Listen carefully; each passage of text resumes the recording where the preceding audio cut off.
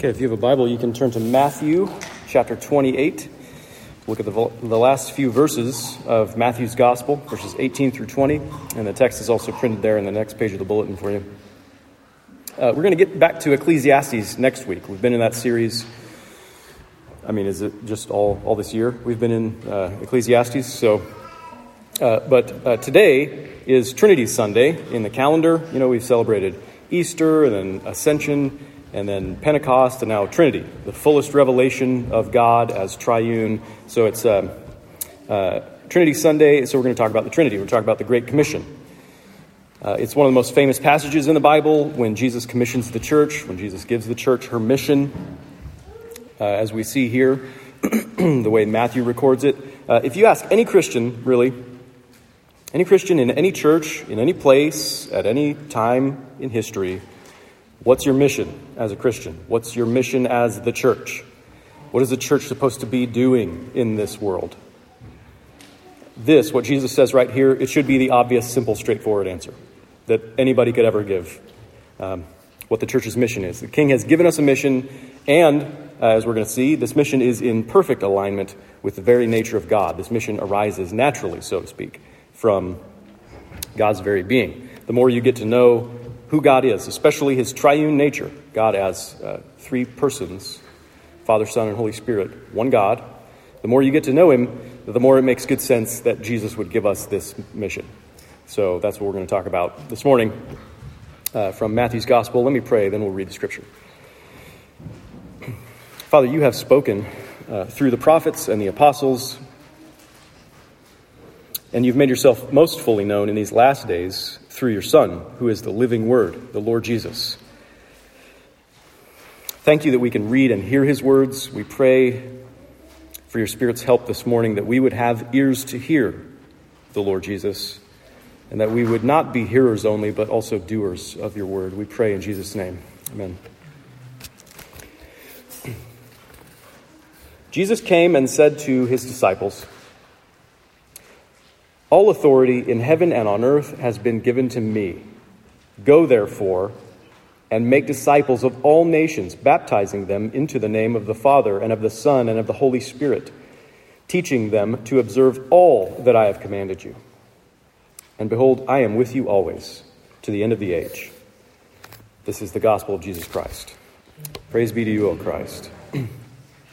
So this is the end of what Matthew records in his gospel, in his particular account of the life and works of Jesus, right? We have the four accounts, Matthew, Mark, Luke, and John. This is Matthew. They all have slightly different perspectives that they're coming from, recording the life and works of Jesus. In the beginning of his gospel, Matthew tells us where Jesus comes from. He gives us, right there in the beginning, actually he has a very human genealogy. So this particularly Abrahamic and Davidic lineage that Matthew is pointing out. He's a descendant of Abraham and David. So in one sense, he's just like us, right? And God has set him forth as the perfect representative of our humanity. Jesus is a human being. We can trace his lineage. This is where he comes from. And in another sense, there's no one else like Jesus. He is unique in all the world because he's not just a human being. And his miraculous conception testifies to his divine nature. He's more than a human being. He is also God, right? So Matthew, in the first chapter of his gospel, quotes from Isaiah 7, this prophecy where he says that Jesus is Emmanuel. His name will be called Emmanuel, which means God with us. He's God with us, right? So he's God incarnate. He's God in the flesh. He's God the Son, truly become a man. So he's fully human, and he's also fully divine. Not part human, part divine, fully human and fully divine. And we learn from Jesus, who's recorded about, written about in the Gospels, we learn from him the real meaning of both those natures, what it means to be truly human, what it means to be truly divine. The Gospels are accounts of who this astonishing Jesus person is, of the things that he said and he did, of the ways that he fulfilled, in particular, God's plan for our salvation. So one of the important things that Matthew records in his Gospel early on is when Jesus was baptized. In order to fulfill all righteousness, is what Jesus said.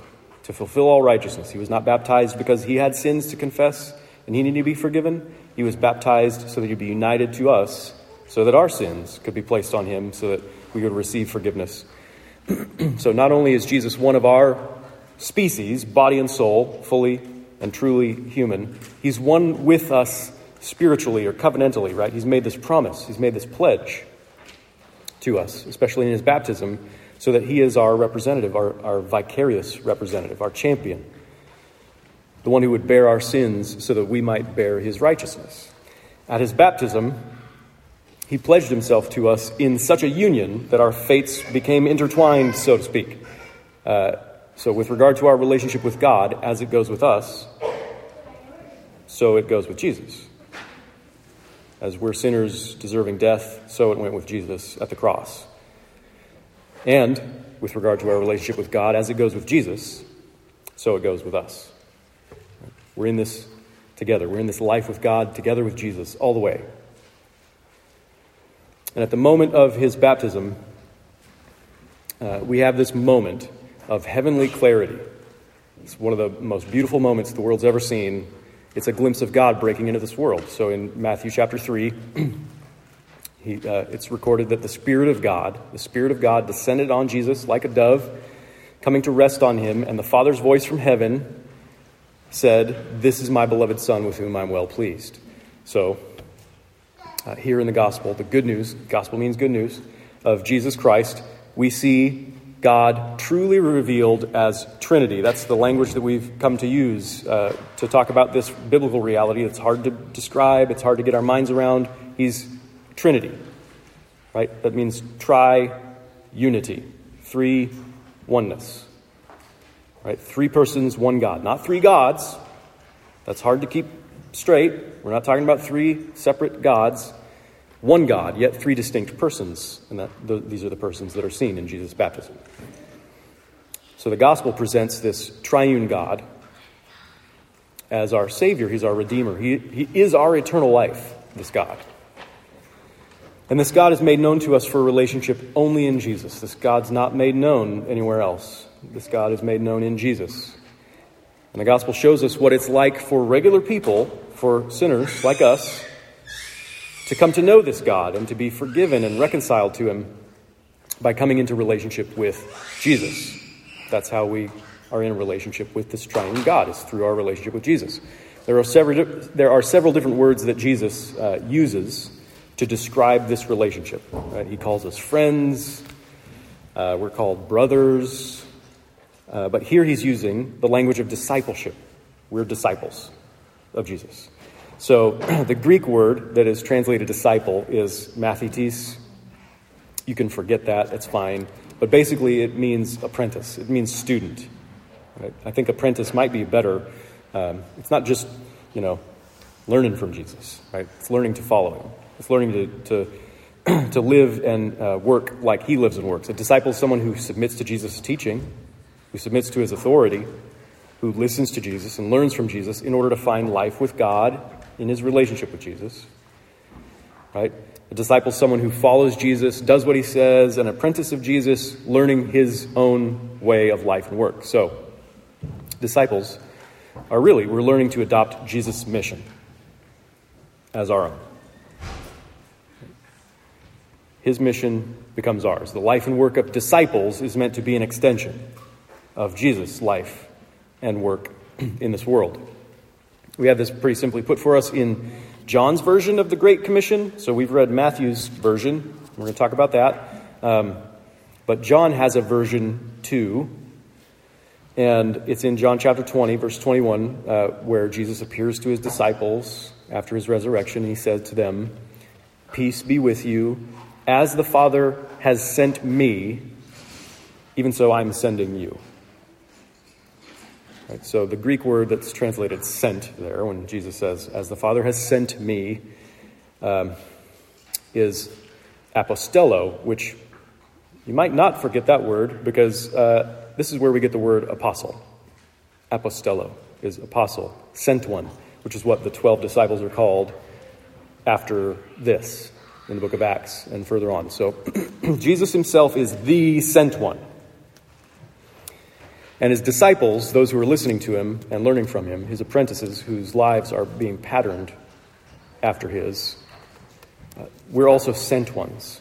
Sent ones. So in Latin, sorry of all the foreign language stuff this morning. In Latin, the word mission means sending, like this, right? That's where we get the word mission. Sending, it's Latin. Jesus is the great missionary, you could say. He's the great missionary from God who has commissioned his people to become missionaries, sent ones, like he is. He's the unique one. He's the unique only begotten Son of the Father, sent into the world by God to make God known through his whole life, through everything he ever said or did. And he's fully authorized to declare God's word to the world. So in John 15, he says, "All that I have heard from my Father, I've made known to you." He's the only one who has perfectly transmitted, perfectly testified, perfectly declared everything that he's heard from God. That's what he was sent for. All that I've heard from my Father, I have made known to you. He's the faithful witness. He gives good testimony about God, and he calls us to be his witnesses. That's language we find in Luke's gospel and the book of Acts. We're called to be his witnesses, to testify about him.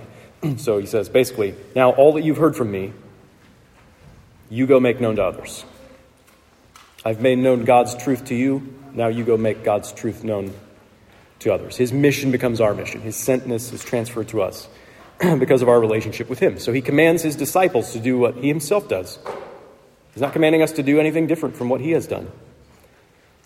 Make disciples of others. So when a disciple makes another disciple, basically that just means it's sharing the relationship that you have with Jesus with other people. You know what it's like to be a regular sinner person in a relationship with Jesus. You know what that's like. And you can tell other people about it to make them disciples like you are. It means baptizing them and teaching them here, Jesus says, just as you yourself have been baptized and taught by other disciples. Baptizing and teaching here is how the church makes disciples. Go and make disciples. That's the main verb. Baptizing and teaching them. That's sort of how the main verb is being done. So let's think about how Jesus talks about baptism here just for a minute. The Trinity and baptism are explicitly connected here. They're connected in Matthew's gospel a couple times. Right? As I mentioned before, at Jesus' baptism, we witness the Trinity, the Father declaring his love for the Son in the gift of the Holy Spirit. God is revealed to be three persons in intimate, delighted communion. God is in himself an eternal family. Right? So there was never a time in God's life when he was not the Father loving the Son. Never a time in eternity when God was not the Son begotten of the Father's love. Never a time when he was not the Holy Spirit of love proceeding from the Father and the Son, uniting the Father and the Son. This is who God is, eternally. There's never a time when he hasn't been triune. This is who he is, his being. His being is love. That's how John puts it in 1 John chapter 4, says it a couple times. God is love. It's the most profound statement that you can find in the scriptures. God is love. So, I'll risk what you think of me here by quoting Karl Barth. I'm not supposed to do it, but he's got a few things that are interesting to say.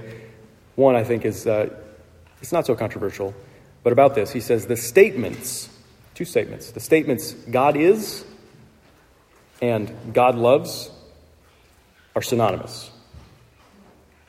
The statements God is and God loves are synonymous. That's what it means when it says God is love. His being is love. So do you see how this is relevant to the discussion of our mission, our being sent out to proclaim the gospel to others? In his very nature, God is about other people. Before he created other people, before creation, before the foundation of the world, there were three people. And God, that's one God. God has always been about other people because, of course, love is about other people. And that's who God is, eternally. In the eternal triune life of God, there is no self-centeredness. The love never stops. The other orientation never stops. It always is. No person of the Trinity is, put it like this, a love terminal. No person of the Trinity is a love terminal. They're love conduits. If one person of the Trinity were to grow stale and complacent in his love, to receive love but not to give love in return, if one person of the Trinity were to become fixed on himself, if the persons of the Trinity were to stop looking outward, if the Father were to stop looking to the Son and the Son were to stop looking to the Father, then the triune God would cease to be. The engine of God's own being is the spirit of love. And that's the life we were created to reflect as God made us in his image. And even though in our sin and rebellion against him, we're all self-oriented and we're content to have the love stop here with me. Maybe to be loved, but not to love in response. To be love terminals, but not love conduits. Maybe we're content with that. But God has opened his triune life of love to people like us, even to people like us through Jesus. He's invited love terminals like us into his love conduit life. And that's the life that's shared with us in this gracious gift, especially in our baptism. In our baptism, it's made explicit, it's made visible, it's made tangible. We come into this life with God together with Jesus. We come all the way in. So Ed Clowney has a quote, I think I put it here, maybe, yes. This quote that says, Christian baptism is a naming ceremony. The baptized is given a name, the name of the triune God. Baptism gives Christians their family name, the name they bear as those called the children of God. So God doesn't just make his name known to you so that you know what to call him. He doesn't just make his name known to you. He places his name upon you. Literally, he brings you into his name. You're baptized into his name, his triune name. When you become a Christian, you are baptized into the one name of Father, Son, and Spirit. In baptism, who the triune God is and how the triune God is, how he has his being, it becomes your new fundamental eternal reality. That's what's happening. The God who is a family brings you all the way into his family. And his family's always been about love. It's always been about the other. So with this God, and with no other God, with this God, being brought all the way in means being sent out. It means being other-oriented. Being brought all the way in means love. It means being sent out. Being included and becoming inviting, they're not two separate things with this God. We could say they're distinct things, but they can't be held apart. That's what we see in Jesus. No one is more all the way in to the life, the family life of the triune God than Jesus is. And he was sent for us. The perfect revelation of God. He was sent for us and for our salvation. He was sent into the world to make disciples, teaching about God and his ways of love, commanding us to follow him and to go out like he has gone out, to love like he loves, and to teach others what he has taught us. Right? So if you're truly a disciple of Jesus, if you're an apprentice of Jesus, baptized into the triune name and taught the life and ways of Jesus, then how could you be calcified? How could you be hardened against others? How could you grow stale or complacent in your love? How could you refuse the Lord's mission and stop looking outward? If you've been granted the privilege of communion with God, with this God, well, it's the very same privilege as sharing the Son's own mission. It's the same privilege because it's the privilege of the life with the triune God. It's the privilege not just of being loved, but also of loving in God's name and in God's image. And the beautiful thing about being sent by this God, being sent by Jesus, being sent by Emmanuel, is that being sent out doesn't mean you're on your own out there. It doesn't mean you go alone. Just as the Father was always with Jesus and he was always in Jesus, Jesus always talking about it this way while he was on earth, through the Spirit, Jesus is God with us. Even though bodily he's not with us in this room, bodily he's in heaven and he's no longer on earth, he is God with us through his Spirit. Even as he was preparing for his ascension into heaven, he promised this. He says, I am with you always to the end of the age. Always is literally all the days. So his promise is to be with us the whole of every day forever. The sent one sends us, and he accompanies us in our sentness. He doesn't abandon us. He doesn't just kick us out of the house and tell us to make our way on our own. So the Christian life of following Jesus in making disciples doesn't mean something like, working up the guts in your morning prayer to try to face the day largely without Jesus, because you're out there in the world without Jesus, largely apart from God's presence or something. The Christian life of following Jesus in making disciples means going and living with Jesus, going and learning from Jesus. Whatever it is you're doing, whether it means you're raising children in the nurture and admonition of the Lord. That's discipleship, making other disciples. Or whether it means helping others in the church to do that, as you've promised. When the children were baptized, you promised to help raise them in the nurture and admonition of the Lord, to help their parents make other disciples.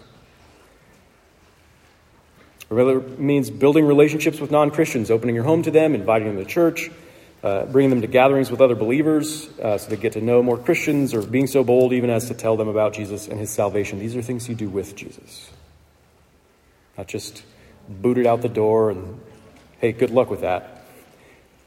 It's something you do with Jesus. And you're not responsible for the miraculous work of spiritual conversion or sanctification in their lives. Only the Holy Spirit can change people from the inside out.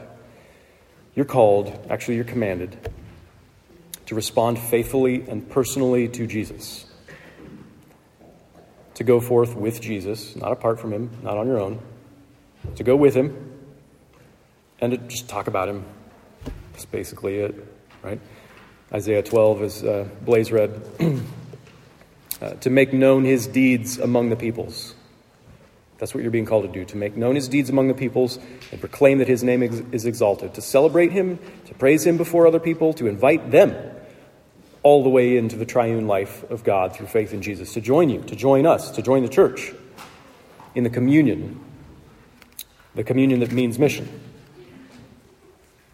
So you're called to make others disciples of Jesus. You're called to introduce them to Jesus.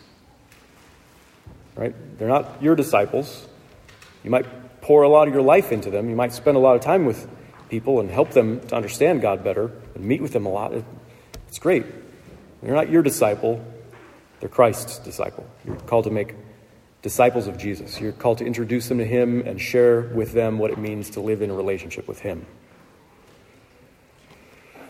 And just so we're clear, yes, in our passage, Jesus says in verse 20, teach them to observe all I have commanded you. All I have commanded you. So imperatives, right? So what are some of the imperatives that Jesus has commanded us? Some of the things that he's given to us to do. Just in Matthew's gospel, here's a smattering of them. Repent, for the kingdom of heaven is at hand. Follow me, and I'll make you fishers of men. Rejoice when others persecute you for my sake. Let your light shine before others so that they may see your good works and give glory to your Father who is in heaven.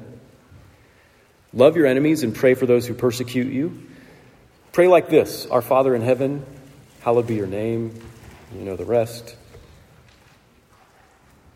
Do not be anxious about your life. That's an imperative. That's a command Jesus gives us. Judge not that you be not judged. Ask, and it will be given to you. Seek, and you will find. Knock, and it will be opened to you. Come to me, I'll give you rest, he says. If anyone would come after me, Jesus commands, let him deny himself and take up his cross and follow me. Take, eat. This is my body. This is my blood. Drink from it, all of you. So these are wonderful commandments. These are wonderful orders that we've been given. They're otherworldly things for us to do. They're not the religious commandments that you might expect. But when Jesus says, teach them to observe all that I've commanded, he isn't just limiting the content of our message to the imperative commands, only laws, only rules, only orders. It's not the only thing he's saying. You make sure those other disciples know the things that I've told them to do, the laws and the commandments. Right? If he were, then Matthew's gospel would be very short, maybe like 20 verses. But I think Matthew's gospel is a good example of a disciple's response to the Great Commission that Jesus gives here. That's what Matthew's doing as he writes his gospel. He's responding to Jesus when Jesus says, make disciples of all nations. Matthew's brilliant idea, maybe it didn't come from him, but he was responsive to the Great Commission by sharing the gospel, the good news about Jesus, everything about Jesus, by giving us an idea of what life with Jesus is like. And that's how we should respond, actually by sharing the scriptures, sharing the gospels, reading the gospels with somebody, telling other people about Jesus so that they can respond with trust in him, so they can marvel at who he is, so that they can obey him, so they can submit to the one who has all authority in heaven and on earth. And it's because of his universal authority, which he claims here has been given to him by the Father after his death and resurrection, because of that universal authority, that you're called to make disciples of all kinds of people, to make disciples from every people group, every nation in the world. Nobody's excluded. There's no first, second-class citizens. Right? Ethnic, cultural, social, or linguistic barriers, which are real barriers that are very difficult for us to overcome when we want to make disciples of all nations. Ethnic barriers, cultural, social, or linguistic, they don't void the calling. They don't void the Great Commission, because Jesus Christ is Lord over all. And that also means that we're not allowed to segment our lives or partition our lives, right, into areas where it's okay to proclaim Christ in these settings, not okay in these settings. We're not supposed to do that. Maybe your boss at work doesn't want you talking about Jesus there. Maybe your government, maybe some government in the world that you might live under, doesn't want us talking about Jesus in public. But Jesus is the highest authority, not them. And he's the one who gives us the Great Commission to make disciples of them. He's called his disciples to make disciples in some pretty uncomfortable situations. It usually feels uncomfortable when you're making disciples of other people. There's usually discomfort involved. And that's why we need the courage and the confidence that comes from knowing that the one who has all authority in heaven and on earth is with us always. You can be bold in your relationship with Jesus. You can be bold in sharing the gospel without being aggressive. You don't have to be aggressive. In your relationship with Jesus, you can find courage. You can be courageous without being antagonistic. You can be thoughtful without being manipulative. You can be honest and transparent and vulnerable rather than being a self-righteous know-it-all who just likes to win apologetics arguments. When what you're doing is sharing what it's like for a disciple to be in a relationship with Jesus. You know what that's like. It's a pretty humble experience for you. You've been authorized to share the gospel with everybody because the God of love wants you to go tell everybody about his salvation. Now, that could mean, a lot of times when we talk about this mission, Great Commission, missionary stuff, right? It could mean that you become an overseas missionary. That would be fantastic. It would be wonderful if some of you children grew up to be pastors or missionaries, whatever. That would be fantastic. It could mean that Jesus certainly has the right to command such a thing. He has the right to command each and every one of us to do that.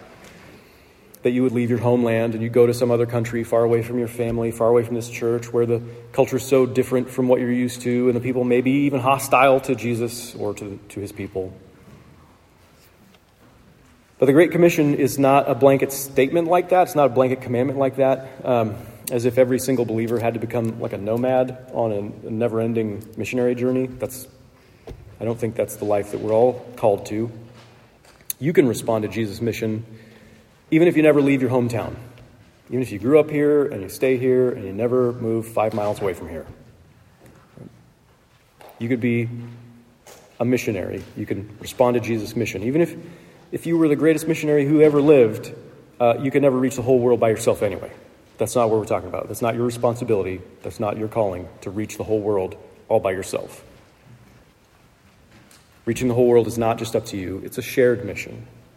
It's Jesus' mission first, and it's ours that we share. In the church, we work together in all our ministries. Right? Whether it's teaching the kids or becoming missionaries or sending out missionaries or supporting foreign missionaries. That's something that we're in together. Right? There's no one person, there's not even one congregation that can do it all. But we have the privilege of working together with Jesus. So you're called largely, I think, to pray. To pray for your family and your friends and your neighbors. To pray even for strangers and enemies who don't yet follow Jesus, that they would. That's one of the big aspects of our calling. Pray for them, whoever they are, that they would become disciples who make disciples. Pray for them that they would follow Jesus, who makes apprentices fishers of men, that they would be caught up in the love of this outgoing God. You're a disciple because someone else knew Jesus, because someone else prayed, because someone else taught you about Jesus. That someone else, that person was a disciple because someone a bit further back knew Jesus and prayed and taught about Jesus. And now here we are where you get to participate. You get to be an extension of the life and work of Jesus to help someone else come to know Jesus. And someday, Lord willing, that person will also help others. And so on and so forth. Jesus has turned the world upside down. He's disrupted your life to bring you into communion and to share his mission with you. And the more you get to know this triune God in your relationship with Jesus, the more it makes good sense that he would give us this mission. It's a beautiful life to be a part of. Amen. Let's pray. Father, thank you for sending Jesus into the world to reveal who you are. How could we receive him? How could we receive the sent one and yet refuse his sending? We pray that you would make us disciples of Jesus who make other disciples. You've brought us all the way in. You've included us. You've given us a full share in your eternal life. So we pray that you would help us to share this blessing, this privilege, this gift with others. Jesus said all authority is his and that he is with us always. So we pray that you would give us a loving boldness as we rely on him, on his authority and his presence with us to go out and tell others about him. We pray in Jesus' name. Amen.